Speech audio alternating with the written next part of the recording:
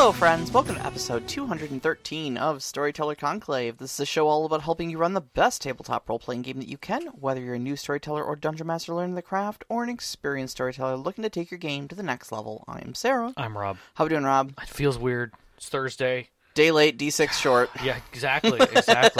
It does. That is succinct and to the point. So if you're listening live, this show is happening on Thursday night instead of Wednesday, as our usual thing. Apparently, everybody kicking on their air conditioning units because of the 90-degree heat that we're experiencing here in the Detroit area.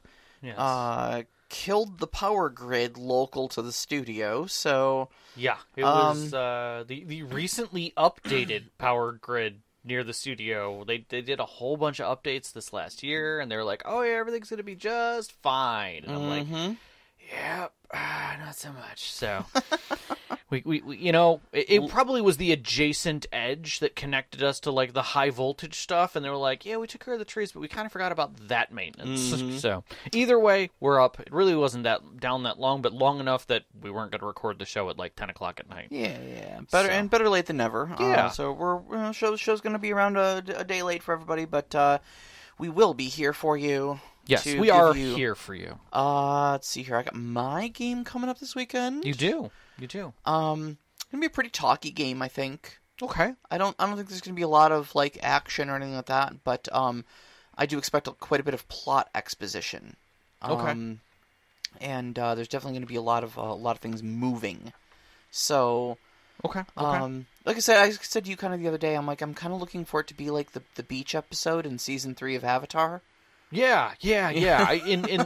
When you said that, I was like, I can completely imagine this now. All the Fire Nation kids just go and have a party on a beach. But like so much plot exposition happens. It's so much catch up. It's not just like, hey, we have to do this thing that's going on exterior to us, and you'll learn a little bit more about me. It's no, this is me talking to you and asking you questions about me. Yes. Kind of a thing. And it's different when those kind of things come out, and I like it. it. So.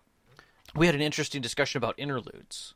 Oh yeah, and about how Savage World we're like, oh, like an interlude show, like episode. You're like, no, not at all. And I'm like, what? Because like in my opinion, it's like, I'm used to the whole like shift in mind frame that an interlude is kind of like the player's turn. Like where you're handing us a little bit of script, just a piece of it. I hand you the mic and say, here you go. Right, and the group gets to kind of narrate things. But you had an interesting spin on it, which I liked. But it wasn't, clearly what I had in mind for what those things were meant to be. Yeah, I mean, what you were calling an interlude, or more like a player's turn, I as much as it works in the in the structure of Mouse Guard, it's really not my preferred way of running things.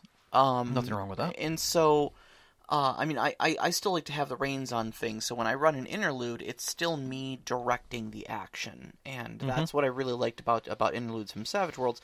I don't use the random charts out of the book. I typically write very customized, very pointed questions to each one of you, and I give those out specifically to give you a catalyst to talk about information I want read into the record. Right. Essentially. Yep. And also to use them to get you thinking about the topic.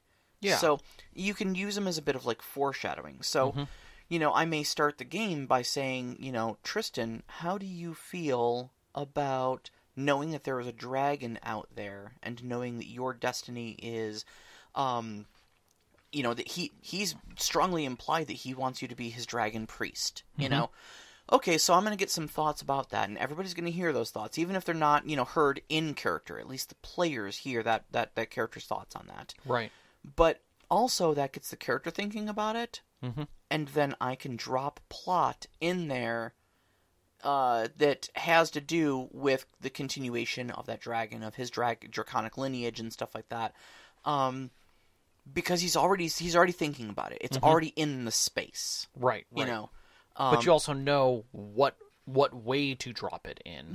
Based upon his intentions and evocations. I use them a lot, like when you see television shows that where like the show opens with one of the characters having a weird dream about a thing that seems like a complete non sequitur, but then that one mysterious figure from their past shows up, and it's like it has to do with like they were just dreaming about them like 2 days ago, right, sort of thing. So I use them like that. Yeah, one of the things that I do love about a lot of TV shows now.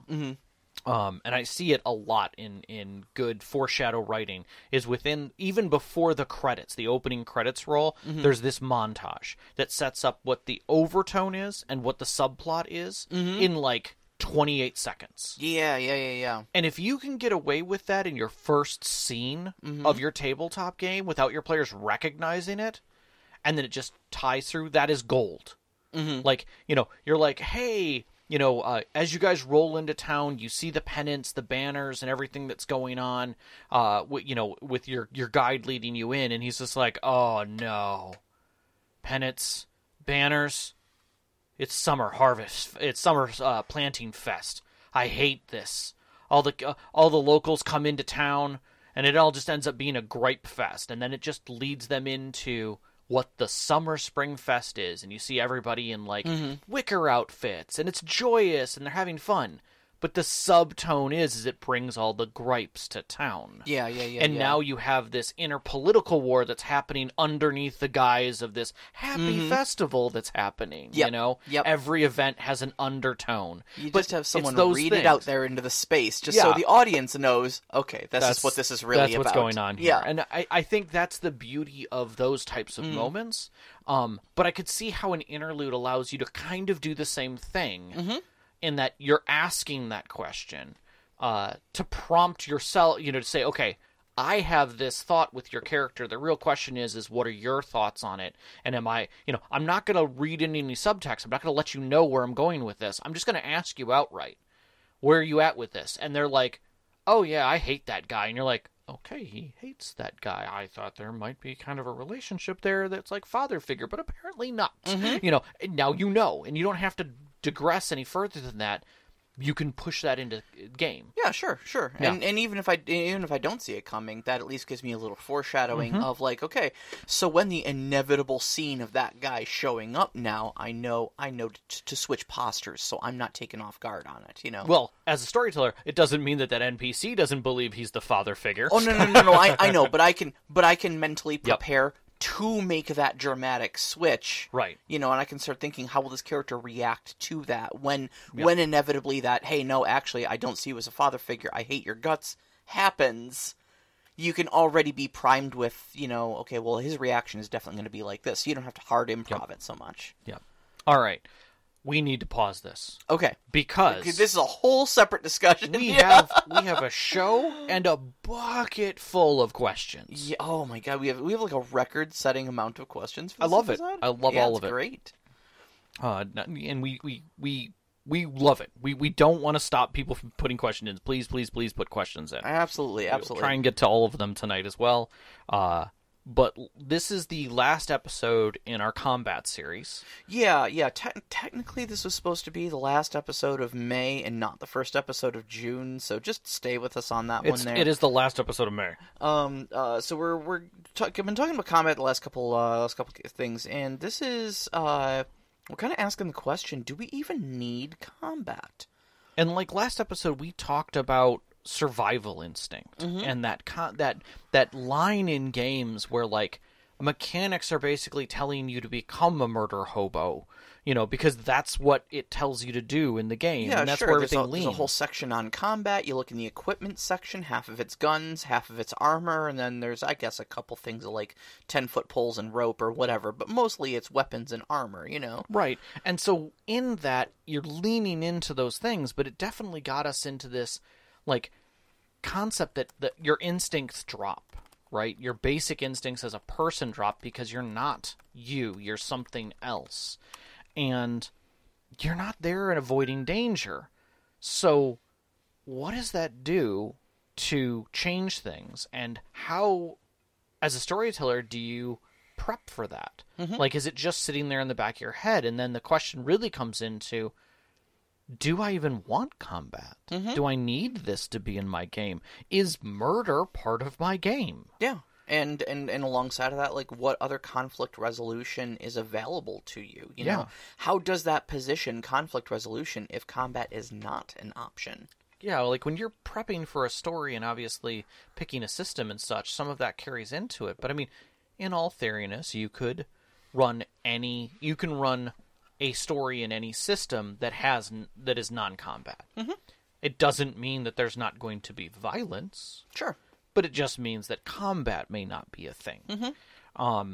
But the real thing is that even a question at tables? And I actually took task to go look at the table questionnaires that people build, like give this to your players before the first game. And I looked through there to see, like, do you want combat as a spelled out question? And it's never there. It's always scales. It's like, how much combat do you want? From 1 to 10. And it's like, okay, like, you're not asking a hard question there of yes or no, you know, and I think that sets kind of an interesting precedence out there. I suppose the implication there is that you could choose 1 or just put 0 or whatever. Like, but I don't want it, you know. Right, but I also think within the story framework, you're looking to say, is there a natural proclivity that we have as storytellers to not produce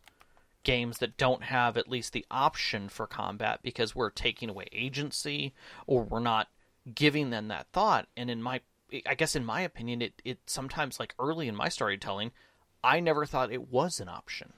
Oh yeah, no. I mean, to remove that, especially you and I. You know, we grew up on D&D and its ilk. Yeah. So like I know you and I both had Palladium as either our first or one of our earliest.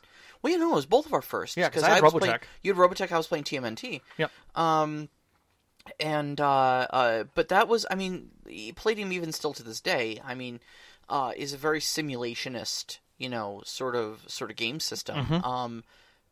And comes from that age of that, those early 80s where everything was kind of stylized off of Dungeons and Dragons because it was the big breakthrough game, and everybody tried to mimic it because we weren't quite at that part where we could iterate on new game systems. Right, right.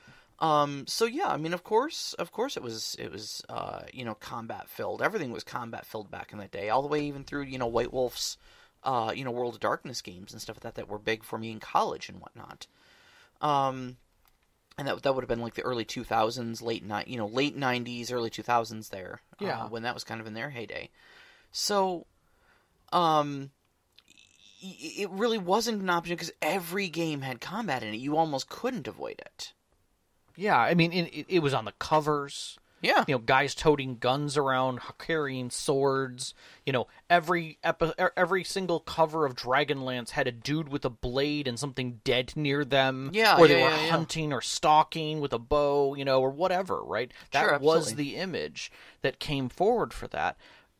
And that progressed in a methodology that we naturally saw ourselves as the big damn heroes with weapons, that were a product of a media push, effectively, or I should say a media shift. I won't call it a medium push. I will say it as a media shift, and I think there's a lot to discuss there about how OSR bred from a media and a history of certain things and how trauma affected all of that. But what I want to look at is the fact that can you bring to a table the concept of no combat, of removing combat, and what kind of examples and what kind of feelings can we get out of that? And I kind of want to set the stage by saying that, like, not all video games are violent, or not all video games are combat. Sure. They may be violent. Portal is violent. Mm-hmm. It does not mean it has combat. Mm-hmm. Like there's no gun button, in it. Oh yeah, Celeste is a platformer, and it's got one of the best boss battles I've ever played. Yeah. In it. Yeah, Talos Principle. It's a puzzle game. There's some violence in it. Sure. But it's definitely then, there are games that have non-combat options. Like the Dishonored series, we all know as kind of this sneaky, stealthy, murderous thing, right? Yeah. But it's not Assassin's Creed. It has full options for just handling things without murder. In fact, I think you get the bad ending if you do kill your way through that game, so it's actually strongly incentivized to avoid. Yeah. What was the other one? System Shock was recommended, but the other one was Deus Ex. Yeah.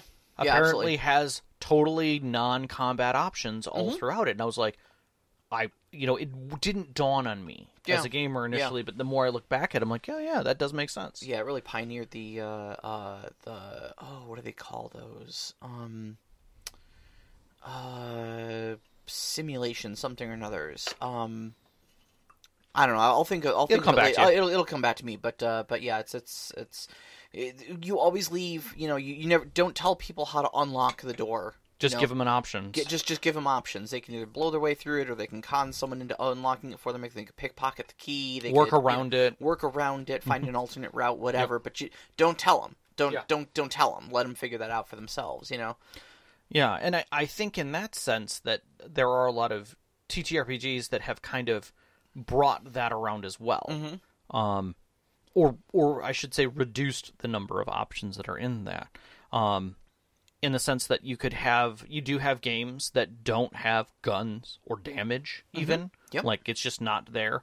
Or that the rules aren't separated. Mm-hmm. Like combat isn't its own thing. Yeah, it was one of the things that impressed me about Blades in the Dark. Mm-hmm. Is that there's no hit points, there's no initiative. Combat really isn't even combat. Combat's just an activity that happens to be happening, and it's weighted the exact same way that picking a lock or fast talking a guard is an activity that is happening. Yep. You just happen to roll, your brawl or break or something like that for it. However you're going to do it. Yeah, sure. Yeah. Sure. Or, basically handling the approach vector, not the means. Yeah. Are you gonna, so you're gonna punch the guy? Cool. Roll your punching guy's skill. You rolled high? Cool. You did it. You punched him. He's now unconscious. Now what do you want to do? Exactly. Mm-hmm. And then you have your, settings that embed it.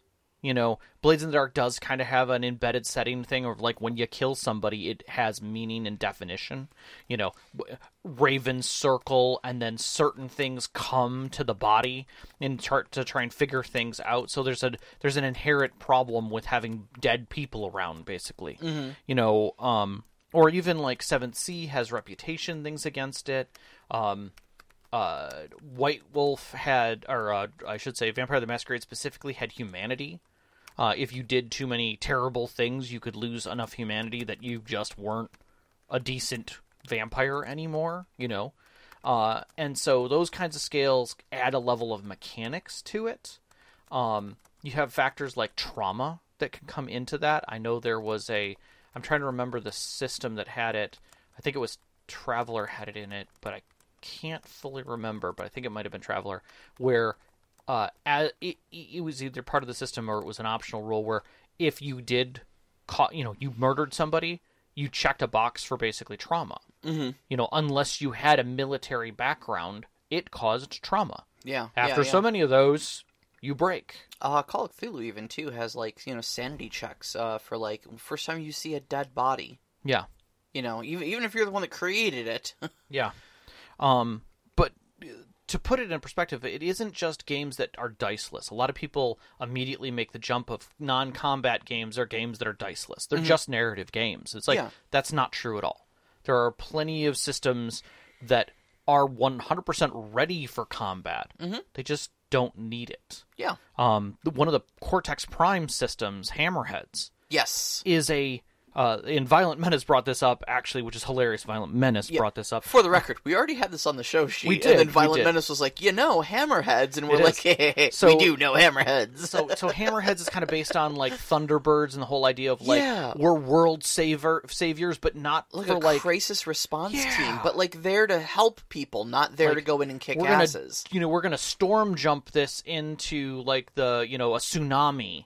and Yeah. rescue people and Yeah. deal with like people trapped or submerged or like, oh, there's a sinking ship and it's capsized almost all the way over. We've got to get 100 people out of it. Like, how are we going to do this? Like, that sounds fantastic. Yeah, absolutely. Like heroic adventure after her. Like, we got to stop a forest fire before it takes out a town. You see so many heroic daredevils that are just there to kick everyone's butts, but like so many, like it's nice to have a heroic daredevil, but we're here to help. Yeah, Game. I did see one thing because I went back to look up Hammerheads and ask a question about it. So I did a search for Hammerheads. Somebody ran a Hammerhead D&D game Okay. where you are the B team that follows an adventuring group in, but your whole job is to rescue people. Like while they're handling the problem, you're handling the people or the situations that basically sit around them. Yeah. You're the support group. You're like the healers. You're like the rebuild team and things like that. I'm like, that's actually kind of a cool concept. You know, it reminds me a bit of Damage Control, the Yeah. old Yeah. Marvel Comics series. It was a short run, I think. Yeah. They showed up in some of the actual mainstream movies. I think the second Spider-Man movie had a bit about Damage Control in there. Yeah. But they were originally an organization that basically just cleaned up after these gigantic city-wrecking fights that happened between supervillains and superheroes. Yeah, but that kind of leads into Tiny Taverns, which is a D6 game where basically you and your friends own a tavern or something of that ilk where people come to handle their trauma and drama. And the drama within the tavern, what's happening with these people, how you're helping them, how you're healing them. You're the calm in the storm, if you will. And that creates its own level of tension. You know, you just came back from a fight with your group, and, like, obviously two of the characters who have been, blade buddies all this time, come back and they have very different ideas about that relationship. And now there's a struggle going on there. What do you do as the tavern people to help that out, to make sure they can get back out there and do what they do best? And I love that concept because there's so many stories there. Yeah. It is the soda fountain scenes in all of the TV shows we watched as kids. And it's those feel good moments that dig into that.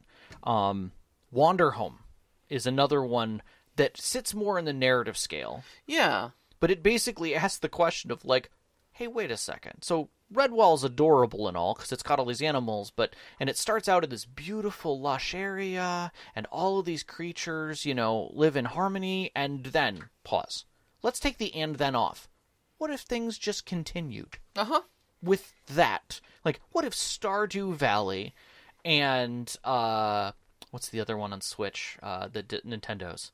My Time in Portia? No. The one that everybody plays. Animal Crossing. Animal Crossing. What if they had a baby that involved animals? Yeah. More so. And it's like, that's it right there. Like, it doesn't also have any preconceived notions about, like, all of the snakes are evil and all of the badgers are vicious. You're like, no, that's not how it works. Yeah, there's no class struggle here. There's just turnips. Right. Yeah. But, like, there are still problems Uh-huh. that you have to deal with, and it's like, Oh, sure, that seems reasonable. Look, the mayor lost his lucky purple underwear, and he needs you to find it, Right. Yeah.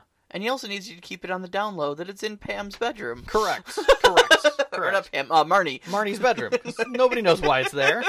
Did Marnie steal it from someplace else, or was it just left there? Not if you go behind one very specific bush at midnight. Correct. That is absolutely correct. But I think the one that caught us both that we had for the longest time in our notes, and we actually referenced in a previous game, was Unknown Armies. Yeah, actually, a big shout out to Technolich. Actually, we had a previous discussion about combat and just kind of either the realities of combat and stuff like that, and how gritty it is and whatnot. And Technolich had dropped in a snippet from Unknown Armies into our Discord, and it was just really great. We kind of wanted to read it into the record because just word for word, it is kind of what we're getting along here about combat equating to murder being in your games. Yeah. And we all take a very flippant, sort of view of, we're just going to kill away our problems, but like, what are you really doing, Yes. So Unknown Armies, it says, somewhere out there's someone who had loving parents, watched clouds on a summer's day, fell in love, lost a friend, is kind to small animals, and knows how to say please and thank you. And yet somehow, the two of you are going to end up in a dirty little room with one knife between you, and you're going to have to kill that human being. It's a terrible thing. Not just because he's come to the same realization and wants to survive just as much as you do, meaning he's going to try and puncture your internal organs to set off a cascading trauma effect that ends with you voiding your bowels, dying alone, and removed from everything you've ever loved. No, it's a terrible thing because somewhere along the way you could have made a different choice. You could have avoided that knife, that room, and maybe even found some kind of common ground between the two of you. Or at least you might have divvied up some turf and left each other alone. That would have been a lot smarter, wouldn't it? Even dogs are smart enough to do that. Now you're staring into the eyes of a fellow human being, and in a couple minutes one of you is going to be... God, it gets graphic at this point. The survivor is going to remember this terrible night for the rest of his or her life. So we present to you 6 ways to stop a fight. Before you grab for that knife, you should maybe think about a few things. This moment is frozen in time. You can still make a better choice. 1. Surrender. Is your pride really worth a human life? Drop your weapon, put up your hands, tell them you're ready to cut a deal. You walk, and in exchange, you've given something that they need. Sidestep the current agenda. Offer them something unrelated to your dispute, and negotiate to find a solution. Disarm. Knife is on the table. Throw it out the window. Opponent with a gun, dodge it until he's out of bullets. De-escalate the situation to fists, if possible. You can settle your differences with some brawling and still walk away, plus neither one of you has to face murder charges or a criminal investigation. Rechannel.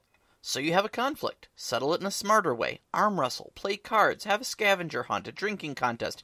Anything that lets you establish a winner and a loser. Smart gamblers bet nothing they aren't willing to lose. Why put your life on the line?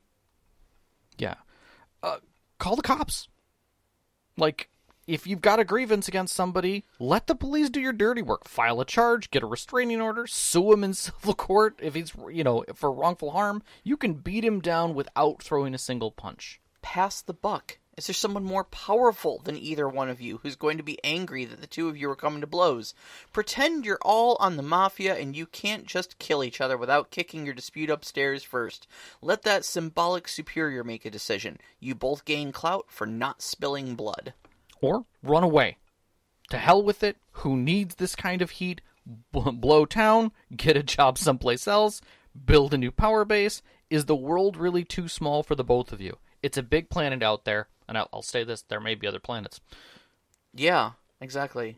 But all of those should go through your mind before a fight. Because your character cares about their life. Mm-hmm. You as a player clearly don't care about your character's life if everything is roll initiative. Yeah. Not everybody... I come back to something I said a couple episodes ago, and that is, there's a reason why berserkers are crazy and everybody looks at them with a different kind of countenance. Is because they are meant to be murderers who can't think. They just go into a rage. Okay, that is meant to be terrifying. Secondarily to that, there's a reason why mercenaries, when they come into town, people look at them differently. They look at cutthroat pirates differently. If your character is no different from them in its mechanics, that it says, hey, there's a fight, I'm drawing my blade and cutting these guys down to nothing, then you're the same. Yep. Like, you're setting yourself up. Now, again, I'm going to pause and say, it is okay. That is a total play style. Yes. 100% acceptable, ooh-woo. What we are talking about is removing combat, and in that sense, all I'm asking you to do is take a reasonable thought about it. Yeah. For just a second. If you are not playing a game where the agreed upon course of action is kill your way through your problems, and those games are valid. Yes. Now, to kind of set this in place, and I'm not going to go far into this. I promise I will take some baby steps into this, but I wanted to take a look at like where this came from. Mm-hmm. And I think there's a whole freaking show here for this, but like literally from a 2013 report from the American Academy of Pediatrics, they found that violent films have doubled since the 1950s. Mm-hmm. And PG-13 related films have tripled more since 1985. Now, violence in PG-13 films. Yes. So the idea being that there is this predetermination in our headspace coming from these productions that we no longer have productions about war where people are being cared for and the war is something that is the setting. We now have the war in the front of all of this thing that we need to take care of.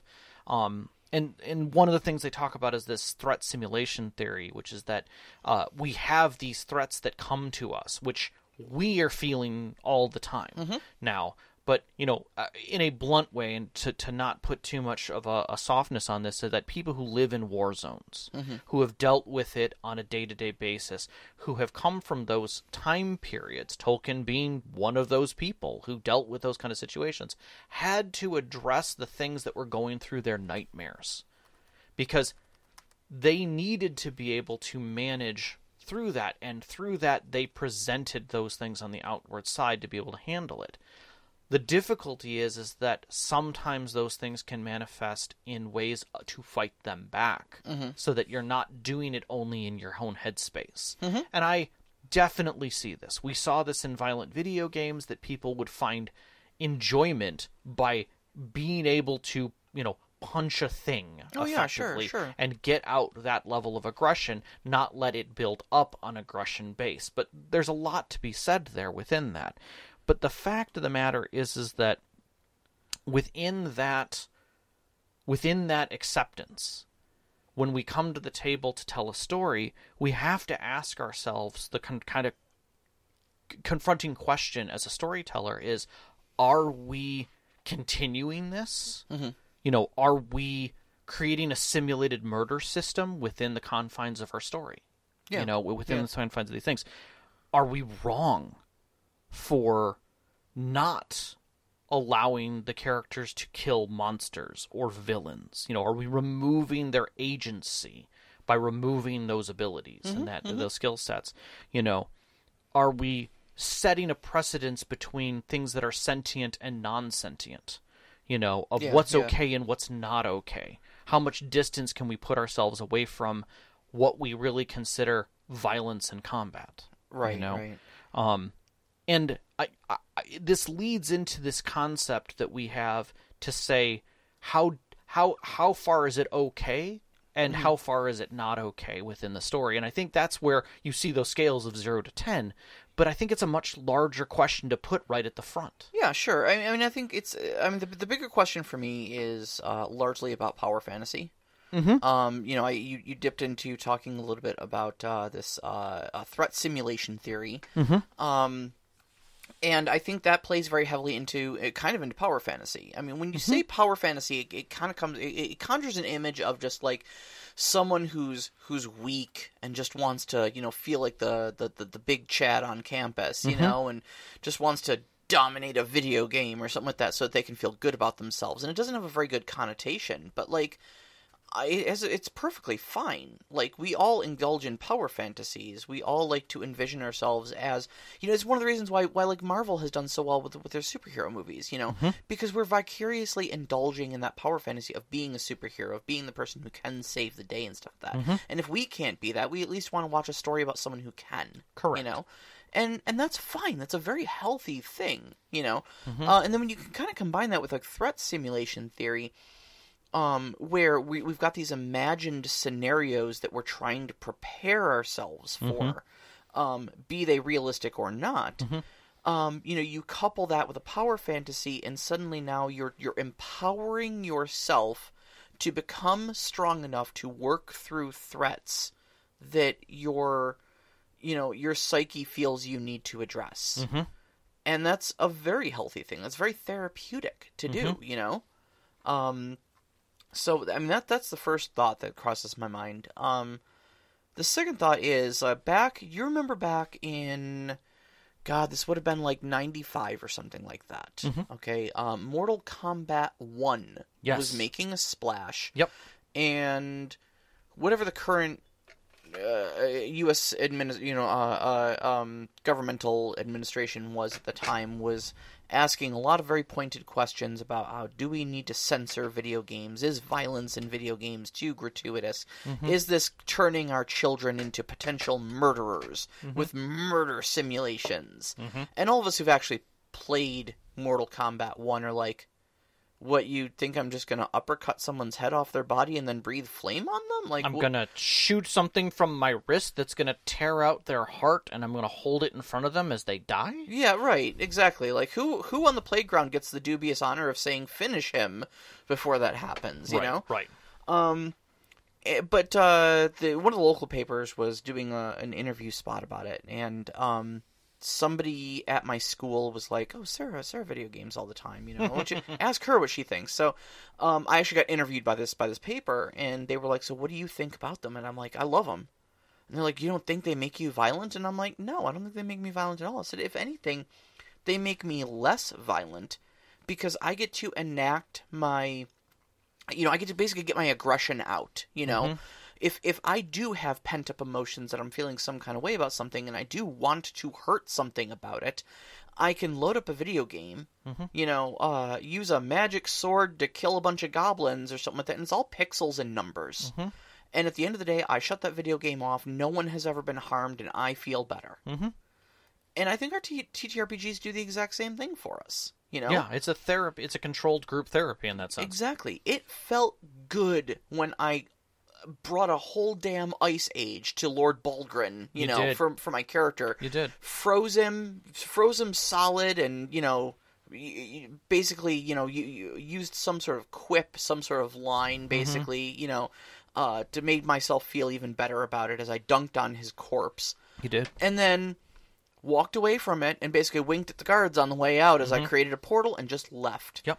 And it felt even better when you were giving the epilogue to your game, and you said, 50 years down the line, there's a war between these two kingdoms or something like that out there, and that war comes to your doorstep, and both armies just avoid your village, like a black hole, because they just know there's just a hole in the middle of their battle plans where they don't go. Yep.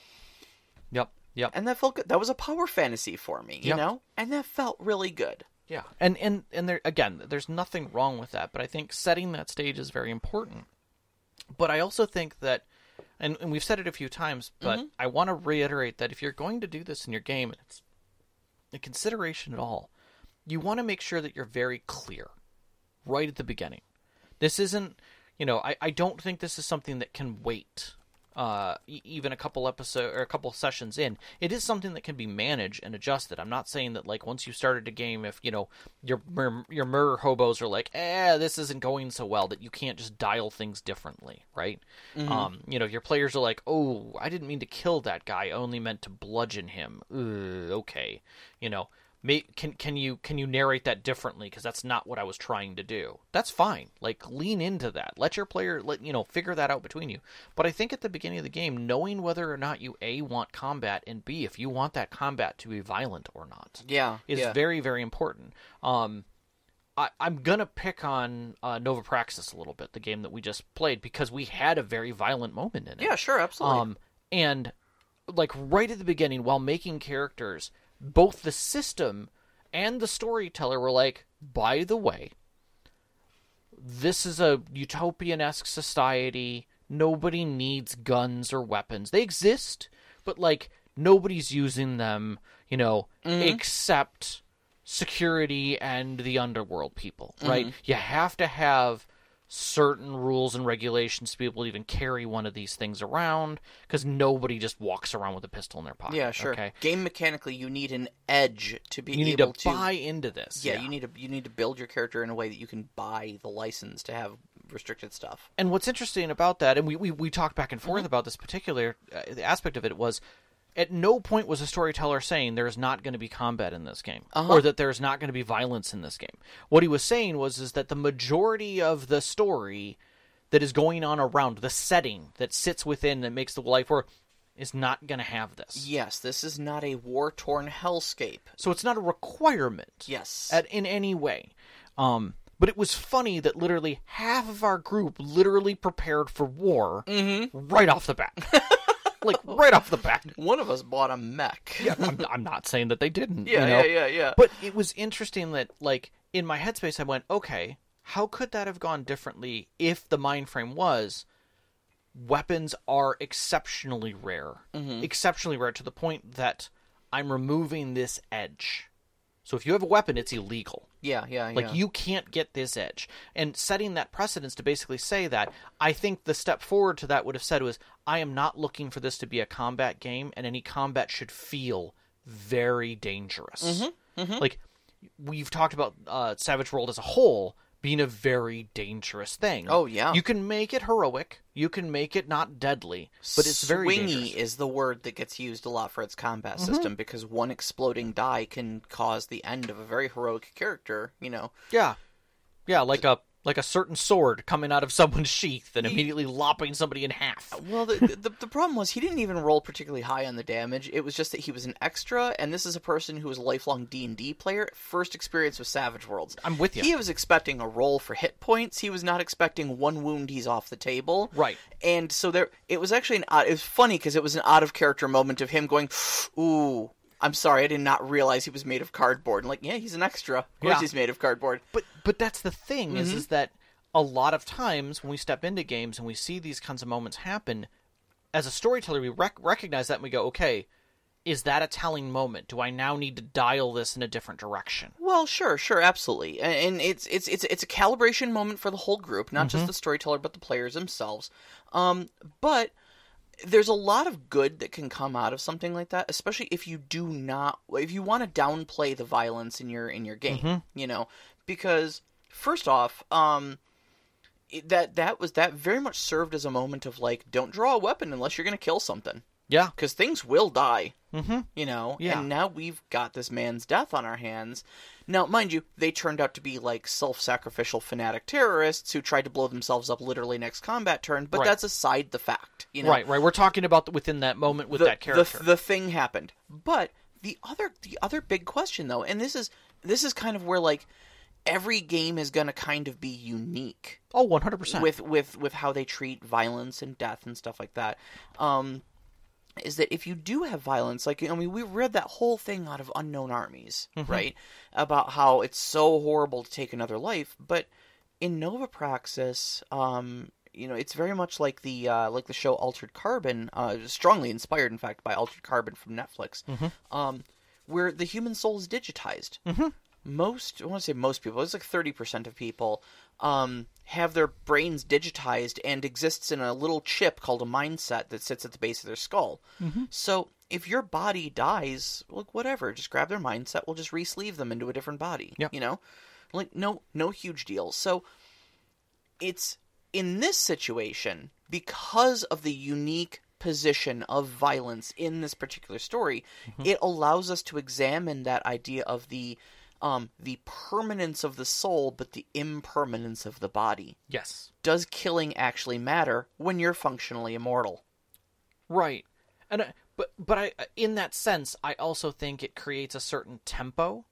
And you can set it. You can set the tempo. I mean, like, Men in Black set that tempo very differently. Oh, yes. Like, literally right off the bat, shoots a guy in the head, it explodes. You know, and he's just like, do you have any idea how much that stings? Yeah. I didn't know it would grow back. Yeah. But it sets a tempo that you know exactly how violence is okay in this aspect. It's still violence, but it's not. Yeah. You know. And then you've got something like how I played Mass Effect. Yeah. You know, I'd always pick the Paragon path. I'd always pick the good guy path, except when I was dealing with the Krogans. You always punch Krogans. It's the only language they understand, you know? And sure, okay, I racked up some Renegade points doing that, but again, like, I got stuff done. Yeah. You give them a good right cross, and they go, oh, Shepard knows what she's doing. Yeah. Okay, maybe we should listen to her. Yeah. There, see? Punch Krogans. Yep, nope. No, it's that show of force, you know, exactly, to a forceful people. So I think this leads us to the concept that we're stepping away from the idea of combat being important and more about focusing on what does violence mean. What does the violence mean within the system? And it's, if you go ahead and make it, I don't know, meaningless, it will feel meaningless. Sure. There's no value to it within the system. It's just a thing that happens. Violence is normal, But if the combat routine is, I guess, a loop, where it's kill, deal with life-threatening situation, return to normal. It's really the normal is returning back to killing. Yeah, exactly. And you end up losing any sort of significance of the threat of violence then, Yeah. You can't have a villain that goes, I'm going to kill every one of you. Because all that says to your characters is like, okay, so we're going to roll into combat? Right. It's the James Bond scenes in my mind. Yeah. Is that, like, in Bond, there's always going to be parts where he's shooting at the bad guys, and he's typically putting one bullet in each guy, which puts them out of action. Yeah. Right? That's how that works. There's 30 thugs. He's got 9 rounds plus 1 in the chamber. He's going to have to take care of each one of those differently. Some of them he's going to punch, but the ones that he shoots are literally just going to duck out of the way and be done. Yeah, he's got to wall through PPK, and he's going to take on a horde of people with machine guns, But when he's with the Femme Fatale, who's turned on the bad guy, and the bad guy who's monologuing with his one pistol, while James is being held, shoots the Femme Fatale, suddenly the music changes. And he doesn't go and beat the crap out of the bad guy. He runs to her and holds the wound and, like, stares and glares at him because something will eventually happen. And the bad guy doesn't take a second shot at Bond. He's already wounded far more than that bullet ever will do. Yeah. And that's when violence has meaning. Right? That's where it can put itself into perspective. I would love scenes where you step into the bad guy's chamber and someone gets injured and half the team turns and runs to that person while 3 set up a defensive line like, you murderer. And the bad guy's like, what? Yeah. Like, I sent armies out, like, this is a problem? No, he should be like, ha ha, now I've truly hurt you. What are you going to do about it? Right, Like, that's the scene you want, I will take something you care about. Him. Bam! Exactly. Yeah. Exactly. Like, I've already launched the attack on the town 5 minutes ago. Right. And you're like, do I fight this guy or do I go and run to the town? Yeah, exactly. Used sparingly, suddenly your violence has meaning to it, Yeah. And then you've got, like, especially if you can really get your players into a loop of, like, solving things diplomatically or solving things with avoidance, either running away or stealthing around or whatever. Suddenly then when you do have a combat encounter that, like, no, we're gonna fight. Instead of it just being like, okay, cool, roll initiative, you're gonna get like wait, seriously, we're fighting? Like, oh, this just got serious, Yeah. My brain's producing new chemicals, and I'm concerned, Yeah, I mean, and of course, this greatly helps, like, if the game system you're using has more lethal rules for combat, right? So, I would like, agree. A game like D&D, you can play it like this. Like, I know we rag on D&D a lot for being a combat simulator, but you can play games of D&D that are very talky and very, you avoid combat a lot of the time. Right. But once you get into combat, though, you fall back on those combat rules, and especially in something like D&D, you're kind of like superpowered god killers at most higher levels.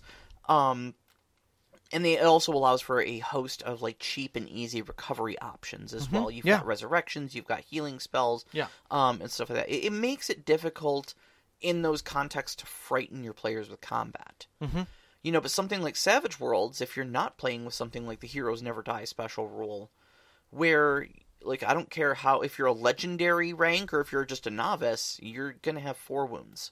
Yeah. Period. Yeah. That's it. Yeah.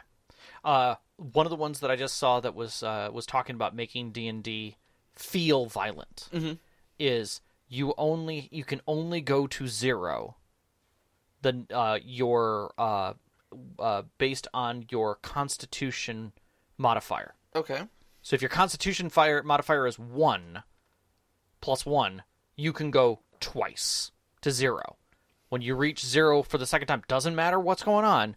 Like, if you go to 0, your character is done. You need a resurrection. Oh, wow. Okay. And even then, you're weakened, and you take a negative to your Constitution modifier immediately. And again, you can only go to -4. That's an interesting way of doing things. And I was like, and it doesn't affect anything else. Yeah. But it's considered wounds on your soul. Yeah, sure. You know, basically you're tired, you're haggard. You just can't do this anymore, right? And it's like that sets a very different mind frame of like, oh yeah, you can heal someone from 0. They still take a wound. Yeah. I think that's what a lot of the OSR mindset is too. Like, OSR gets a reputation for being very violent and very combat heavy, and it is very tactical and violent in a way, but that's because everybody's so fragile. Yeah. And so you're actually strongly incentivized because of the fragility of your characters to really think about what you're doing and pick your battles. Yeah. So take off when you can. But I think the other thing is setting that tone of violence is something that villainy should hold. Yeah, absolutely. That you're removing that gray area. We always talk about this with like the anti-heroes who cross the line every once in a while. Yeah. Your Raylan Gibbs who's going back and forth. Your villains who kind of dip into good land but not really ever make it there. Yeah, they ones show glimmers of decency before going right back to being villains. Yeah, right. But like, the heroes are the calm ones, the pacifists, the ones looking for taking care of it.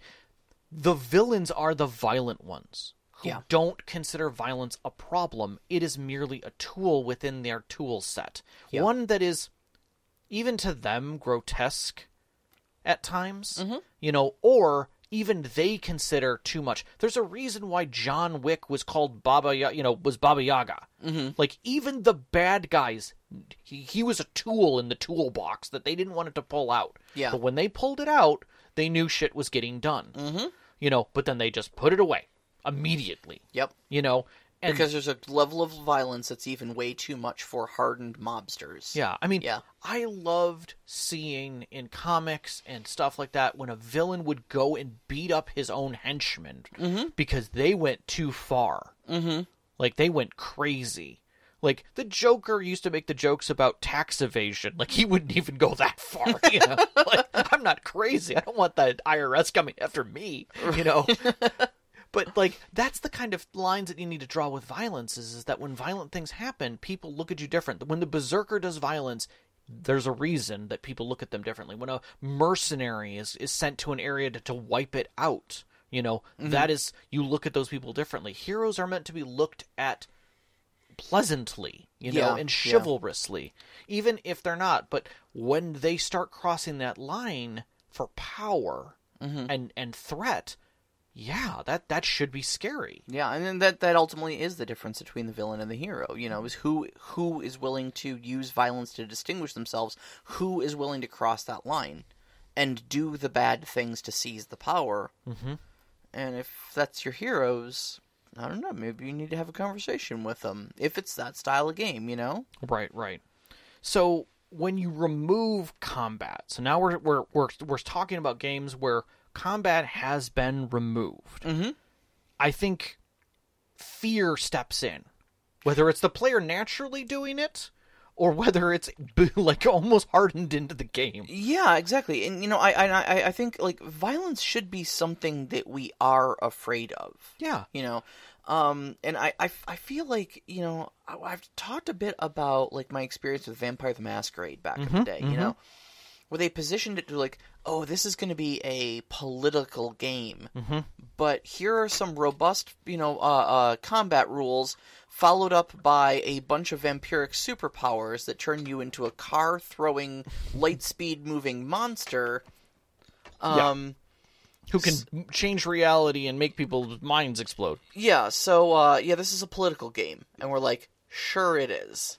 That's exactly how I'm going to use my vampire who can throw cars. Yeah, exactly. So, if you do, like, start suddenly tilting that balance, violence then suddenly becomes scary again when you can't just heal it up with a long rest or heal it up with the expenditure of a couple points of blood or, whatever you're doing in your game system. Call of Cthulhu, I thought, was a great example of this. Now, obviously, Call of Cthulhu positions itself as a horror game. But right there, just even in the rule system, even if you play it more investigatively as a mystery game, right? your combat is still positioned in a place where it is very lethal. Mm-hmm. Your hit points do not go up as your character gains, levels or abilities or whatever, So you're going to be just as fragile. A starting investigator is going to be just as fragile as a seasoned investigator is going to be. Mm-hmm. Mm-hmm. Your enemies are horrific eldritch beings a lot of the times, and you are just a squishy human. They don't have hit points. Who even knows what they're vulnerable to? Yeah. Or if they are vulnerable at all. And even if you live, okay, and we talked a little bit about this in the last episode of, wild animals not getting into fights, because even a wound will essentially put that thing on something's menu. Right. If it has to recover. Now, human beings, we have things like hospitals and whatnot, but in Call of Cthulhu, we don't have healing spells, really. We might, but God knows what they're going to do to you. And so your character could be out for a month or two as they recover from their broken leg and severe lacerations they got when scrapping with a Byakhee. Sure, you won the fight, but at what cost? Yeah. Yeah. You're better off running. Yeah. I think Kids on Bikes is the other extreme in the sense that you don't have the ability to. You're a kid on a bike in a small town. Sure. The cops there can barely handle a monster. You probably wouldn't. They'd call in for support. Yeah.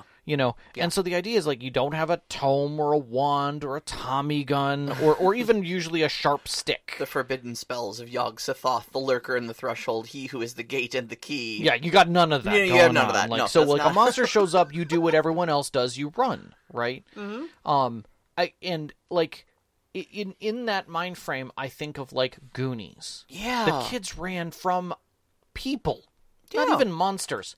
People. Mm-hmm. Just the it. Fratellis were terrifying. Yeah. What interested me in that was I dug that even further in my head. I said, so what sets Stand By Me apart? Mm-hmm. And the very final scene, kind of, not the wrap up, but the fact that one of the main characters knows that they're in a dangerous situation where one of them could possibly die, and he pulls out a gun, and his friends are terrified. Oh, yeah. And, that sets that moment in such a serious way. Mm-hmm. And yet, as it continues, as that scene continued, everybody was like, whoa, that just happened. And kind of still put him in a hero's light. Mm-hmm. And I think that set the stage for that big hero kind of feel in a direction. Yeah. When really it should have been I could have felt in the wrap-up of that of, those other friends don't really talk to me anymore. Mm-hmm. They're worried that I'm still a gun-toting, that there's still a gun in my bag whenever I need it. Sure. Because, and I would have, if it was me in writing, at the very end of that, I would have said, because it is still there. Because I might. Yeah. And that should scare you. The end of that story should scare you. Mm-hmm. And it rightly, feels that way. Mm-hmm. Violence should be scary. The act of coming out shouldn't feel heroic. Yeah. I mean, I have talked to enough people who've been in violent situations, who've been in combative situations, and there are few of them who feel heroic about those moments. Yeah, sure. And they know the difference between, when they're in those situations, between the people who do feel heroic about it and those who don't. Mm-hmm. And that's kind of where I want to leave this thought for my side. Yeah. Yeah, I kind of agree. So, but that's not where this show ends. That's not where the show ends. My God, we have so many questions. I'm glad I had poured just a little extra tea, because I'm going to need it. I love you guys so much. Let's roll right into it, man. So we've got some that are on topic and some that aren't. Let's start with the topics. All right, so we've got, I don't know which ones are and which ones aren't. I stacked them. Oh, okay, cool. All right, so Nevim asks, story-wise, should combat be the last resort option? Well, I think that's based on your table and your feeling. Yeah, and really, what direction your story. Really depends on the table. I mean, if you're playing a first response squad with that is designed to be SEAL Team 6, no, I'm pretty sure you're there to do violence. On the other hand, if you're the first responder squad, yeah, if you're playing Hammerheads, no, definitely absolutely not. Should be a last resort option. You're there to save people. Yeah, but I think that is definitely based on the tone of your story. you should address that with your players and see what they need. Absolutely. That is a discussion you have at the table, and that's a discussion you keep having at the table. Yeah. Is this the mystery machine, wielding kids who drive around and run from the monsters? Or is this the one that literally takes a 2x4 and slams them in the head and then runs away? Right. Are we playing Scooby-Doo or are we playing Supernatural? Right. So, how to tweak a game system to reduce the combat mechanism. So here's my thought. I don't think you should try to reduce the combat mechanism. If your thought is that you want to make a mechanical functionality change that adds a level of concern to combat, you need to look at something outside of the existing system that creates, like in the case of reducing the Constitution thing. It's a time. It's a clock. Yeah. A lot of games do reputation or humanity or when you murder X happens, so that it is an inevitable act that cannot be avoided. Right. So, you go to, and the thing is that you also can't make it something can be stepped around, meaning I didn't murder that guy. He died by this other thing, so that really wasn't murder. No. He died of natural causes. Right. You shot him 23 times. Yeah, and naturally he died from it. Right. So, you need to put the onus on the players of if they're the ones being murdered, that the recovery around that is substantial. Yeah. I would say that's a really entirely system agnostic answer to that is ramp up consequences for combat. Yep. Really display to your characters that lethality and the infinality are the things that define combat, and that could mean them. That could mean people they love, and there could be consequences even for killing their enemies. Yeah. And collateral damage. Lean onto that into that consequence, and you'll see your characters go, is that really the tool we want to reach for? Yeah. Yep. Yeah. What are the good elements brought by combat? I think I touched on this a little bit earlier. I mean, for me, it's mostly about power fantasy. Nothing wrong with it. Slapping your enemies around and having the power to do it, and that feels good. It feels good to tell stories where you have that power. And players want that. Sure. There's nothing wrong with that at all. Sure. There's nothing wrong with that. If you are playing a beer and pretzels game, there's a game where you're playing little blobby dudes and you're kind of flailing your body around, but you're trying to knock them off the map. Oh, I know the game you're talking about. Not Free Guy or something like that. Fall Guy? Fall Guys? Fall Guys. Yeah. That game. That is literally the least violent game that I've ever seen. Right? It is clearly violent. Yeah. But it is the least violent looking one. But if you're playing Fall Guys, the tabletop game, go ahead. Have fun. It always reminds you of MXC. Yeah. Very much so. Challenge. Things are happening around you, and you're basically just shoving people into whatever that is, or trying to avoid it yourself. Whatever. Get it on. Go enjoy yourself. That is fine. There's nothing wrong with that. Right, you are, Ken. Clement A. How to promote creativity in combat. In other words, how to avoid having the same turns. I fire at the enemy fires back, I fire again, they fire again. Note, I really love Troubleshooter's approach with the duel, aka you're not limited to the situation, pilot for pursuit skills, and you get a non-accumulative malus to your roll if you're using a skill already used previously. It works extremely well with my players and incentivizes an unexpected approach. I did look into Troubleshooters a little bit. It felt a lot like Mouse Guard's mechanics for, if you use this skill for the first time, you get, a bonus. Oh, okay, yeah. And I think that's a cool mechanic. I don't necessarily feel like you need to add that as a mechanic to thing. What I would say to Clement is this. Treat combat more like you treat narrative roles. Let the player narrate it. Yeah. It doesn't... I don't care what the mechanics in the book says. If the book says I'm a fighter and I'm doing a maneuver, great. Roll for your maneuver. Great. What happens? Because hit points are not what they mean. Yeah. Right? Yeah. You can tell the player that half of their hit points are gone. There's nothing wrong with doing that. Let them know the monster just took a major hit, and then let them narrate it. However they want to narrate it. If they're like, I really don't have anything creative to say, come up with something on the fly. Sure. There's nothing wrong with that. There's absolutely nothing wrong with that. I think narration in combat can be really cool.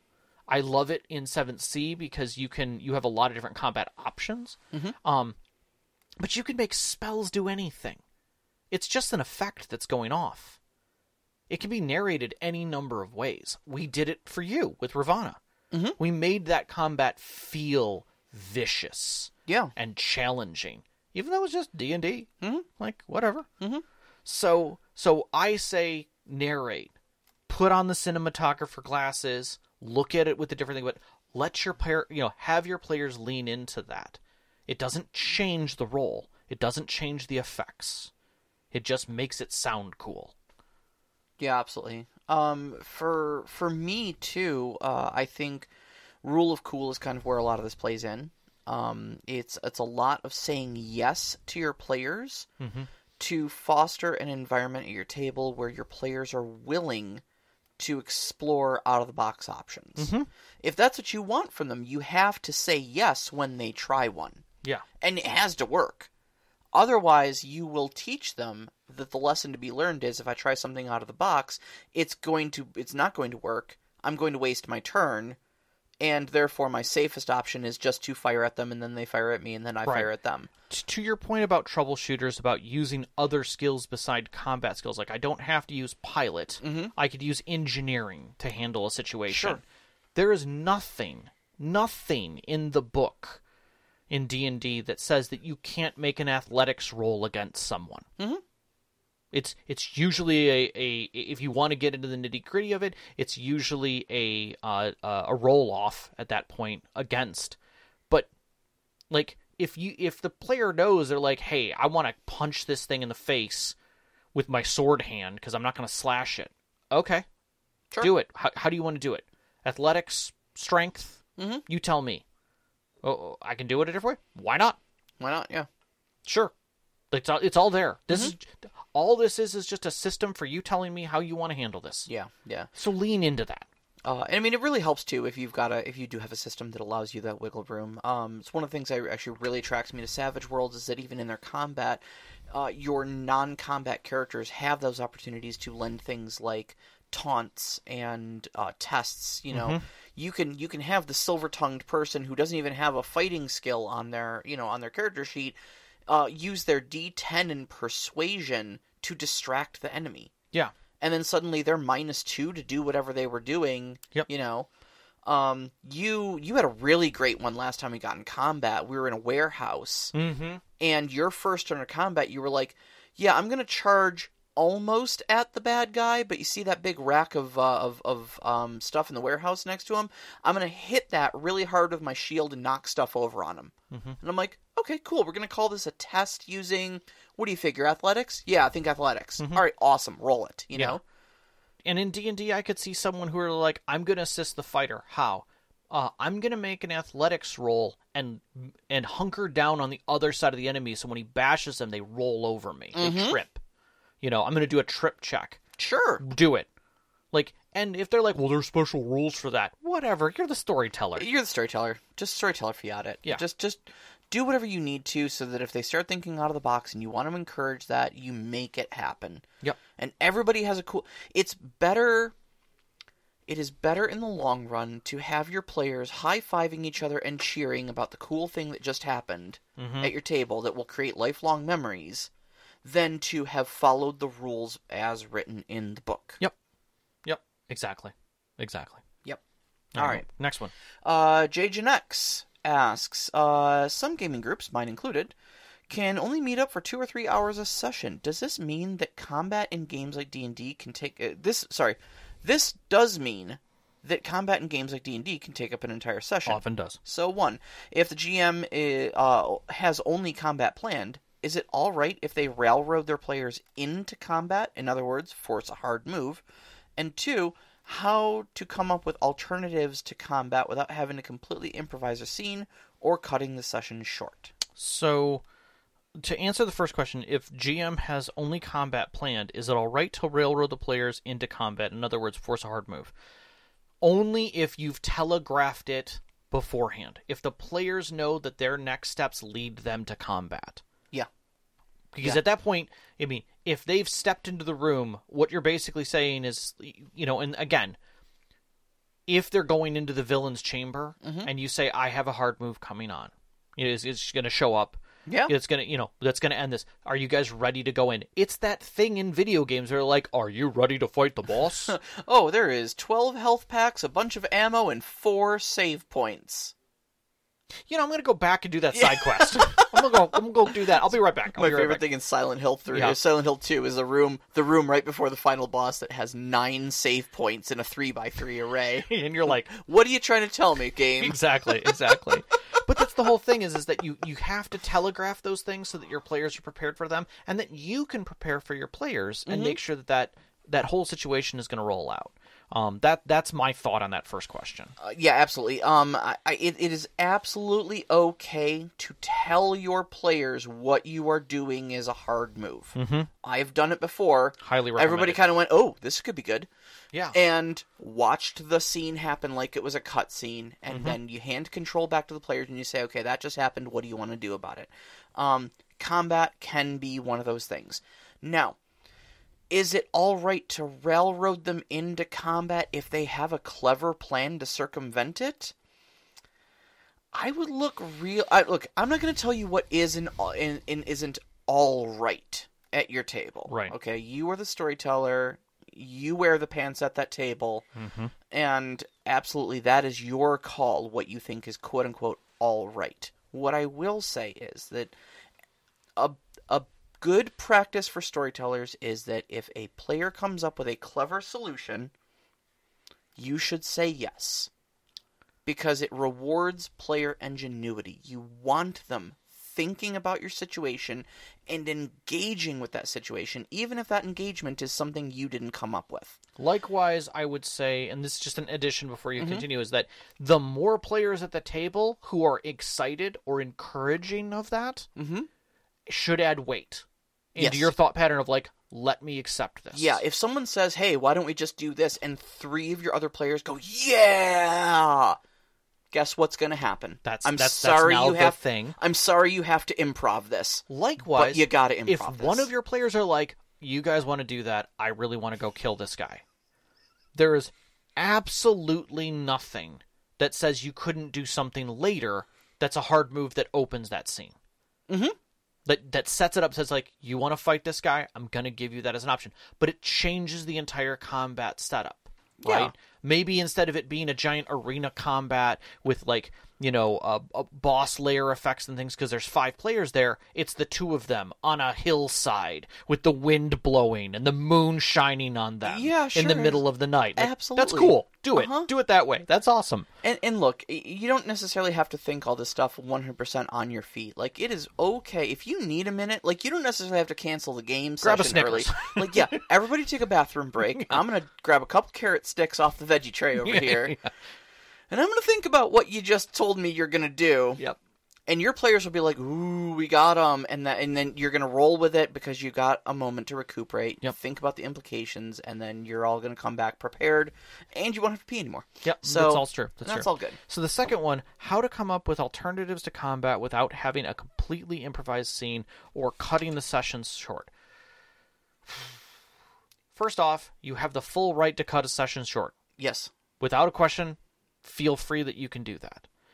2, improvised scenes, and this is kind of leans into what Sarah was talking about, in the sense that if your players come up with a cool idea, let them continue to ruminate. The fact that they are coming up with this plan and they're figuring out how they're going to do it is part of the session. Yes. You're not cutting anything short. Yes, you're cutting your personal content short. Mm-hmm. But that is not stopping that play. You're right. Let them plan. They will plan for an hour and a half. I guarantee it. On the other hand, they'll do it. If they start into that and they're like, okay, we're going to do all these things, you could just be like, okay, let's do some montage. Mm-hmm. So let's montage. Each of you have to, get through the thing that you want to do. Who's going to do each one of these? And there's your improvisational scenes. It's not really improv scenes. It's you making one roll with that player and then letting them narrate how they how they prepped for whatever this thing is. Sure, and therein, you've got two solutions that are happening at the same time. Yep. One, you've got your players handing your narration to you because you've given them the spotlight and say, why don't you tell me how that roll happens? Yeah. And then two, you're just buying yourself more time to think about how the outcome of this is, so it becomes a lot less improv and a lot less plan you made, and a lot more plan you made 5 minutes ago. Yep, exactly. And so you may not even need to take a bathroom break. But on top of that, you can go and take a bathroom break, let it all ruminate, make sure you got your ducks in a row. You come back and bam, you've got a scene you just planned 5 minutes ago, and you can roll with it. Yep. But I mean, if you're looking to completely not have to improv anything... Sorry. I don't want to be harsh, but I kind of dead up have to ask you, like, what you're doing behind the screen. Yeah. Like, that's half of what storytelling is a lot of improvisation of taking the feedback from your players and giving them what the world does back to them. So I will ask this, JGenX. If this question came from a concerning point that you're having a hard time with doing improv, or you're concerned about your improv, I would say bring it up in the Discord. We have a lot of people who have done this for decades. Oh yeah, sure. And have had to come up with improv in different ways. Come bring it up. We'll talk about it. We'll figure out what the point of hang up is, whether it's your need for perfection, or whether good enough is not good enough, or maybe it's your player base. Please bring it up. Yeah. I would love to talk about it. I would love to be able to help you with it. Yep. On the other hand, if you brought this up because you feel other people may have the stress, great job, good job. The only other thing too that I would add to kind of this set of questions, because you kind of talked about, like, the only thing you've got prepped is combat, and then you're worried about showing up with that combat, and then your players come up with a plan to circumvent it, and that ruins the session.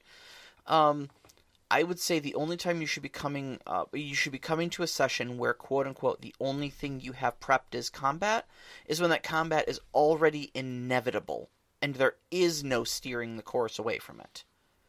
Otherwise, you need to be ready for anything. Right. So I would say end your previous session with, like, and that's when the villain says, you've stepped into my trap, and all 4 of his minions draw their swords. And cut. That's the telegraph. Right. You're not going to stop that combat. I've already told you they are positioning themselves for violence. Violence is going to happen. We're going to enter the next scene right there. Yeah. As the first blows are being exchanged, Yeah, the music has changed. Don't do it where it's like, oh, and as you walk into the next room...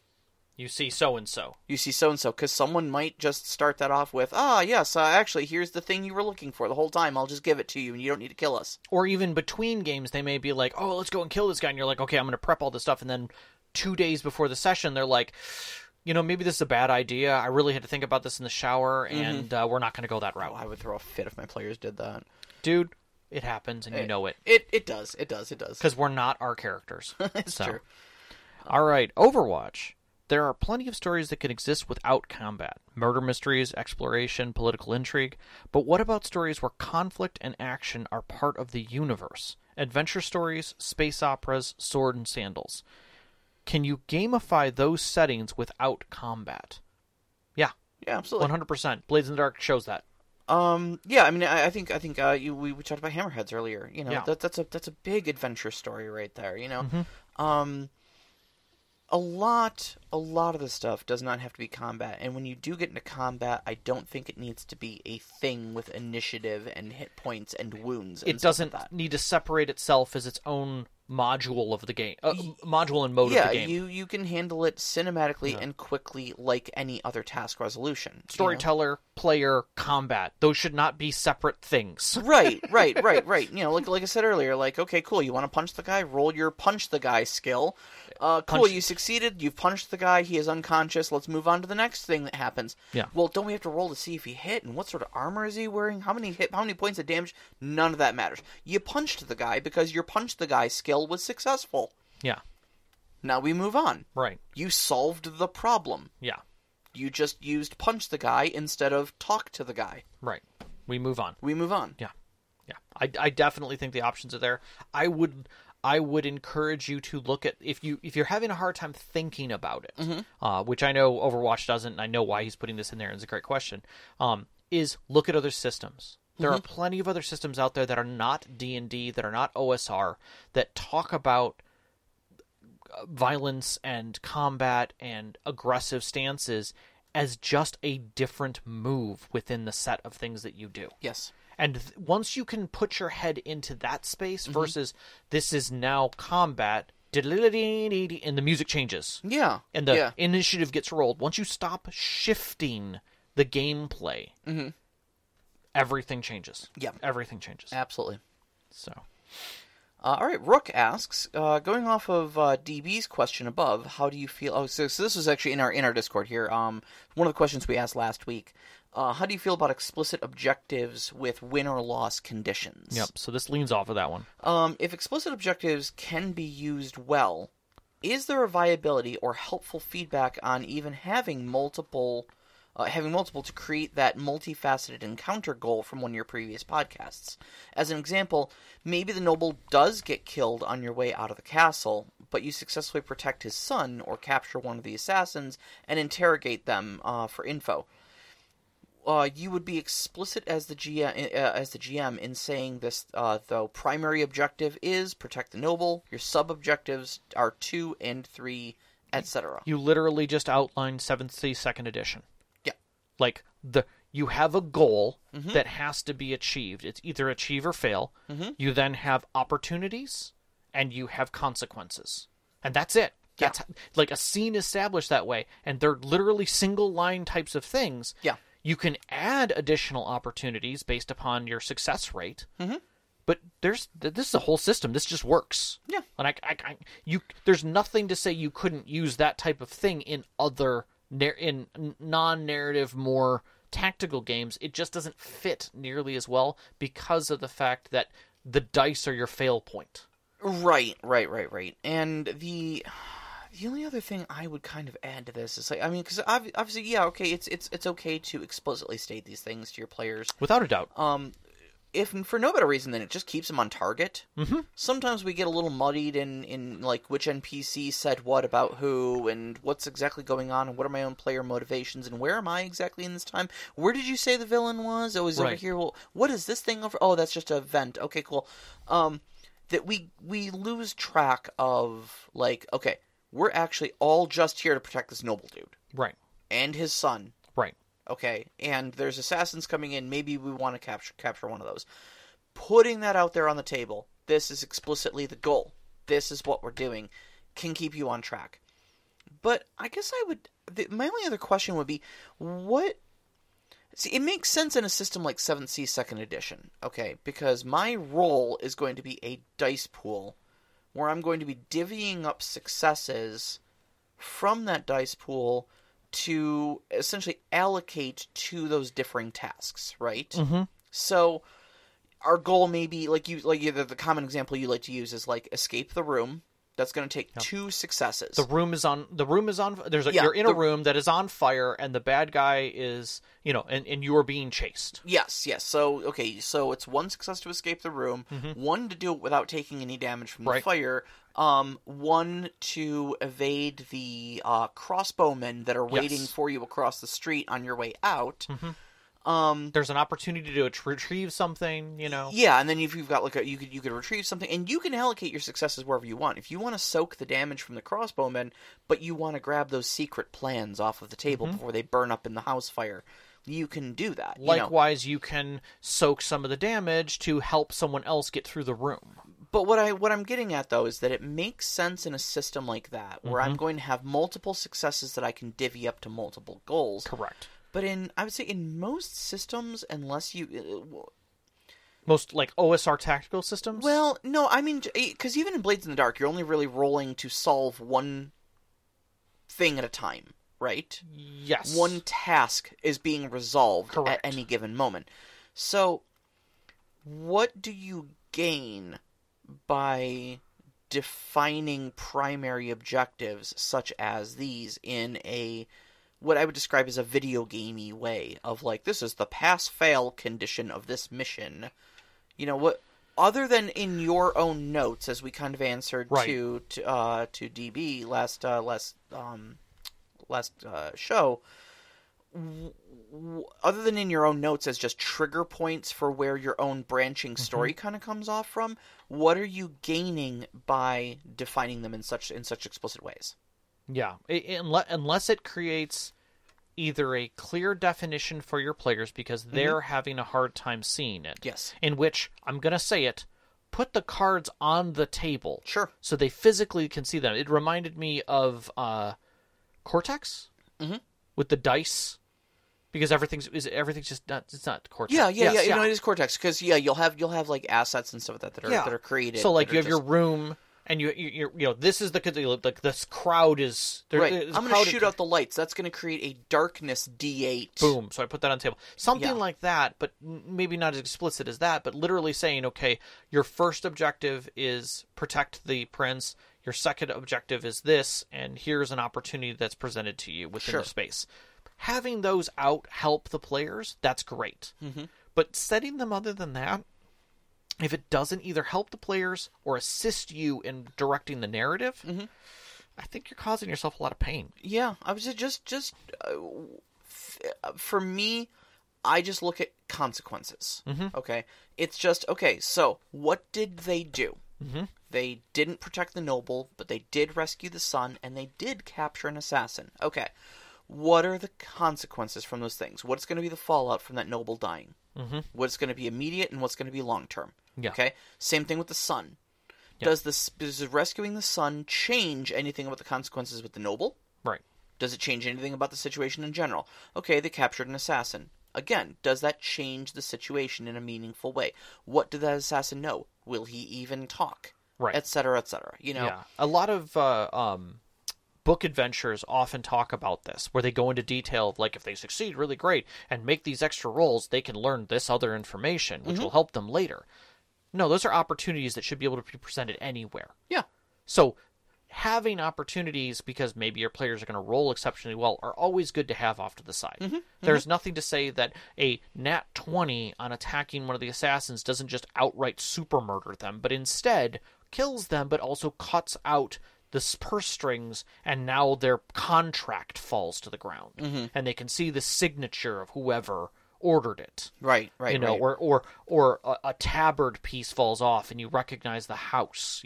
Things like that draw the narrative forward and give the players insight that wouldn't necessarily be, different than if they had learned it at the end, but now they know it further forward so they can make a different decision along the path. That kind of stuff, I would say.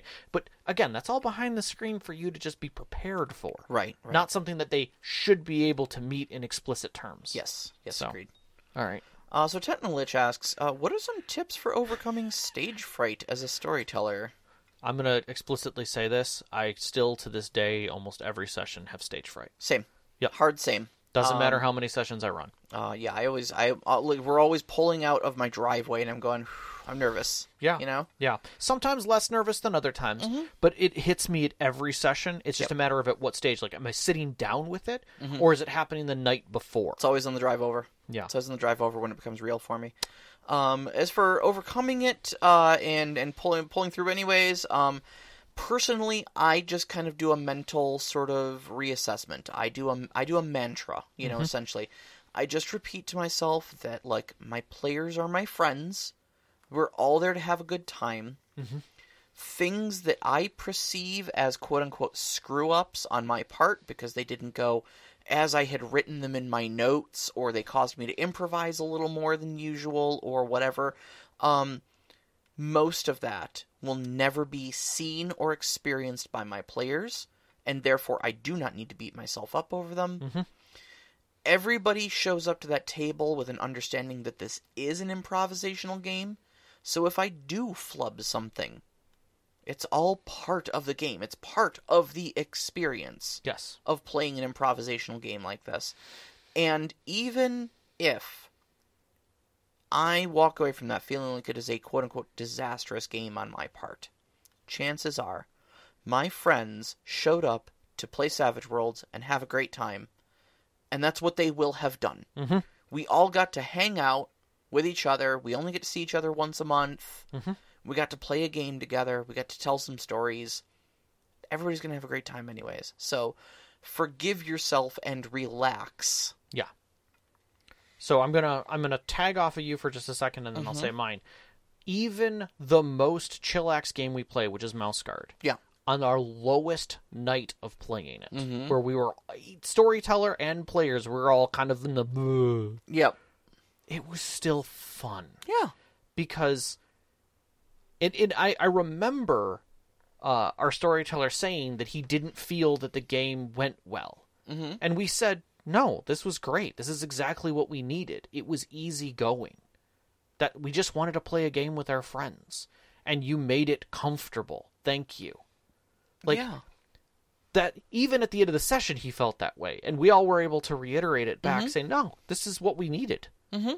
So remember that no matter what you're trying to do, the perception from the other side of the table is going to be radically different. Yeah. And that just having that understanding is often needs to be the best thing you can do for yourself at the end of the session is check in. Mm-hmm. Because sometimes you can get your best compliments then about the things that you did not think went well. Yeah. Yeah. For me, the one thing, if I can remember to do it, is I often try and write down a single sentence or two of some level of expectation that I can meet. Mm-hmm. Something only I can meet, not the players. I don't try and figure, I'm not going to say, players need to know this. Mm-hmm. That's not going to happen. Okay, because they may not even get to that thing. Exactly, and we don't know shit about shit. Right, so but if I can say something to, I want the story to feel this way. Mm-hmm. Or I want to make sure my voices are good. Mm-hmm. Or I want to express, or I want to meet, in the case of my Blades in the Dark ending of the game, I literally wrote down the Blades in the Dark of let the story happen. Mm-hmm. And I'm just let the ending happen is what I wrote down. Mm-hmm. And I just kept coming back to that nothing about this matters other than let the ending happen. Yeah. And if I can focus on that, I'm okay. It gives me a single focus point to really drive through and make sure, did I do that at the end of the game? Did I let the ending happen? And the answer is, yeah, I did. Mm-hmm. I let the ending happen. Yep. And I focused on that. Anytime I came back around to it, that was what I put down. And I think the biggest takeaway from both of our answers here is that storytelling is not a performance in the same way that, say, a comedy routine is a performance. No. Because you've got other people at that table who are also performing. The story, you're called the storyteller or the game master or whatever. I mean, it's a big title and it's a big responsibility. And sure, you are directing a lot of the action, but you're not directing all of it. No. And none of this happens without your players. Without your players' input, without their feedback, without their own stories being told at the table. All you can do is facilitate it, So, if your fear is that you're going to go up there and bomb like a comedian would bomb, you're not in the same position. That comedian is the only person with a spotlight on them. Correct. If you're the storyteller, you are one of 6 people at that table who has a spotlight on them. Yep. You do not share the responsibility for that game, quote-unquote, bombing. Improv theater. Mm-hmm. That is what you were doing. There are other people up there who have to play off of what you're doing. Yeah. And they are just as invested and just as part of it. Mm-hmm. So. All right, so last question comes from Violent Menace, and this just cracked me up so much that Violent Menace asks 3 ideas for campaigns without combat that Rob and Sarah would want to run. And brought up specifically the Cortex Prime Hammerheads.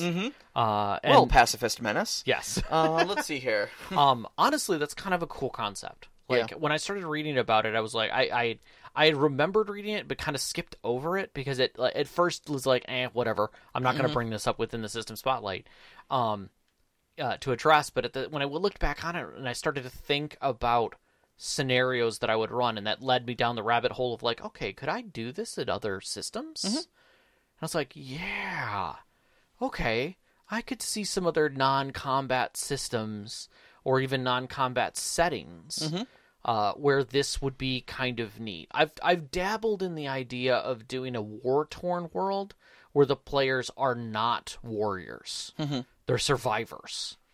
It's not Fallout 4. It's Fallout 4 during the war. Mm-hmm. Where you're just an average Joe trying to survive in the near wasteland of the future. Like, you're not a Division agent. You're not trained in crap. I don't have power or armor or a laser rifle. Right. And if you come across one, you have to decide whether you're going to pick that up because that makes you a combatant. Yep. Versus someone who is often rescued or, utilized in some other way. And, like, all of that has weight in a world, and it's an interesting concept of when you're willing to accept to be a combatant and be part of the battle. Like, when that investment point happens. Versus it's just an adventure. I'm just taking a ring to a mountain and getting it out of there. I am not one of the combatants in this group. You guys are going to have to protect me on this journey as best you can. Yeah. Because that's not what I do for a living, For me, and I may actually take this route, I would say when, not if, but when I get around to running my adventure. Tales of the Aeon Society game. I want to say I've never seen the show, but I understand just from, osmosis, essentially, that this is the plot of a show called The Librarians. Yes. But also the show that I would lean on heavily would be Warehouse 13. It was an old sci-fi show that was really great. Where the group is not warriors, but they're more investigators and recoverers of strange artifacts. Yes. That really maybe shouldn't be out in the general populace causing havoc. And so having you be people who are maybe not even equipped for combat one way or another, but also your goal is never destroy the enemy. Your goal is always find a way to diffuse the situation and recover the MacGuffin, and bring everyone back safely with as little bloodshed and harm as possible. Yep. Sanctity of life is important. Yeah. The alternative to that one in my headspace would be like Monuments Men, where it's like you're in a war zone, but you're literally just one of 4 museum curators. Like, you could do that in a fantasy game. Sure. Where you're just like, you're all just mystical artifact hunters in a war-torn zone, and the king's like, okay, we had some nobles who had a whole bunch of magical gear. We really need to make sure that stuff doesn't fall into enemy hands. Why? Because it could be used for magic? No, because they're really important relics. Yeah. Like, oh, you mean they're not, like, powerful weapons? No, God, no. But if these get destroyed or lost... Centuries of history down the drain. Yeah, exactly. Like, humanity needs to continue. Yeah. Like, if they wipe all of this out, this wipes out history. We'll never know about Hrothgar's stand. Yeah. Or the Weeping Woman of Lake, Wuha. It's like, that's important history that we have to have. It's pronounced hoo-ah. I'm sorry, I have a mistake. But that's the whole thing, is like, you could set easily a story like that. And again, steal from existing properties, and you can find a lot. Yeah, absolutely. You can find a lot, so. I would say my last one would be, I remember when we were talking, we did that workshop on Session Zeros. Yeah. I would still really love to see a spacefaring campaign that focuses a lot on, like, survival and exploration, and, like, avoids the whole capitalism thing, and, like, doesn't position you as space combatants, or, like, having to fight off pirates or anything like that. Like, pirates are a hazard, avoid, Yeah, well, first off, don't fire a gun in a spaceship. Yeah, don't... Ever. Right. I think it was like Stephen Hawking or something like that was saying, like, the whole concept of space combat is just insane. You do not want to do anything that punches a hole in a spaceship. Like... Yeah. Like, I've watched one too many playthroughs of or games that are coming up, where the capital ships are firing other capital ships, and you see, like, rockets hitting the stars, but then when you see them firing their guns, they shoot through the ship, and it changes the trajectory of the ship both from the firing and from the impact. Expanse did that quite a bit too. I loved it. They would depressurize. Everybody would put on spacesuits, and they would depressurize their entire cabin because that ship would explode the moment a gun hit it. Yeah. Or, like, the scene where like a round cuts through and cuts a hole clean through the ship, and one of the guys clearly dies from it. And they can't do anything about it. They're all just strapped in, you know? Yeah. So I would love to see a spacefaring campaign that focuses a lot more like very Star Trek-ish, I guess, in a way, in that but like smaller crew. Like if I could get Star Trek and Firefly to have a baby, where it's a small, intimate crew on an independent ship, but focus more on the exploration aspects, the science aspects, the, you know, almost like 2001. I don't know. I hated that movie. But the concept is that, like, it was a really massive effort by the entire planet, which sent 10 people out in a giant super ship to try and figure out what's going on. Yeah, sure. You know, like, this is all of our resources. I wouldn't even want to saddle my group with that responsibility. I just want to be like... But that's the whole concept, is like, you don't get an Enterprise-style ship when resources are tight. Sure. You know? But, no, I like that. I think that'd be fun. Independent prospectors. Find us a new world. Find us a cool asteroid belt with a lot of, you know, magnesium in it. Sure. You know? Sure. We'll pay top price. Right. Love it. Could be cool. Yeah. All right, so, next week's topic. Yes. We're doing a system spotlight. On a system that, when I saw it, I laughed. And I was like, this is hilarious to me. I haven't cracked the book open yet, but I am delighted with the prospect of getting to do so. We're going to be talking about Brindlewood Bay. And this is a... okay, so your characters are positioned as members of the Brindlewood Bay Elderly Women's Mystery Club. Yeah. That end up solving real murders. Yeah. And it draws a lot of inspiration from shows like Murder, She Wrote and stuff like that, where... I feel like it would be Golden Girls meets Murder, She Wrote meets Nancy Drew. Absolutely. I don't think there's any way that show, or that game doesn't turn out like that. Yeah. And I am absolutely delighted to show up in a big, broad-brimmed red hat and get going on it. I've literally got my magnetic set of Golden Girls stickers here. You do. I do. I have it. You do. Are you wearing your Golden Girls sweatpants? I'm not currently, but I will for that show. Right. There you go. But thank you for hanging with us for this entire recording session. We will see you guys on Wednesday of next week for that system spotlight. All right, well, anyways, you can find us on Twitter at @ST_Conclave, on Instagram at @ST_Conclave. Listen to us live on MixLR every Wednesday night at 7 p.m. Eastern Time on mixlr.com/storyteller-conclave. And please join us up on our Discord. We'd love to hear from you. We had a ton of questions this week. We would love to continue to get a ton of questions.